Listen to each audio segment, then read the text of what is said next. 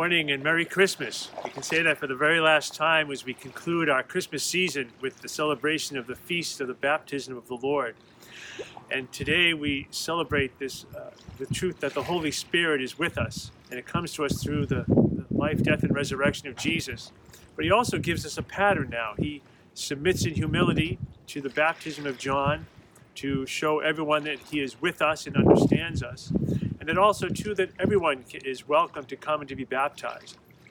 St. Peter in the second reading shows us that. He begins to preach, and Peter needed to develop and understand more profoundly his theology of inclusion. And he says that quite clearly to the people to whom he's preaching. He says, I see now God shows no impartiality, and that everyone who comes before the Lord, who expresses a desire and faith to him, can be baptized into the life, death, and resurrection of his Son. This day we celebrate the descent of the Holy Spirit upon Jesus and upon us.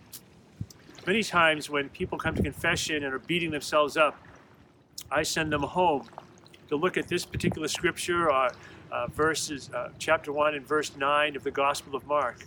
You are my beloved, with whom I am well pleased. In this instance, God says, this is my beloved Son, but in speaking about Jesus.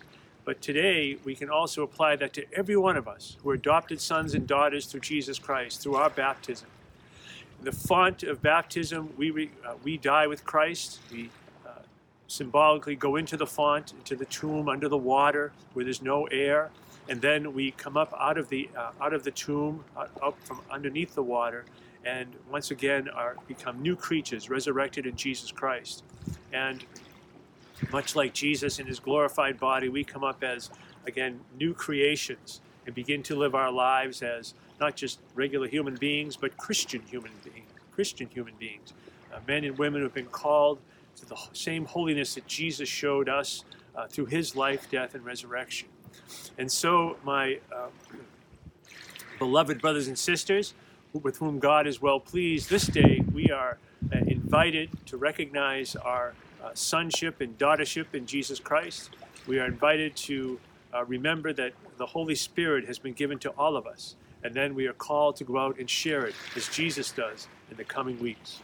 God bless you on this final day of the Christmas season.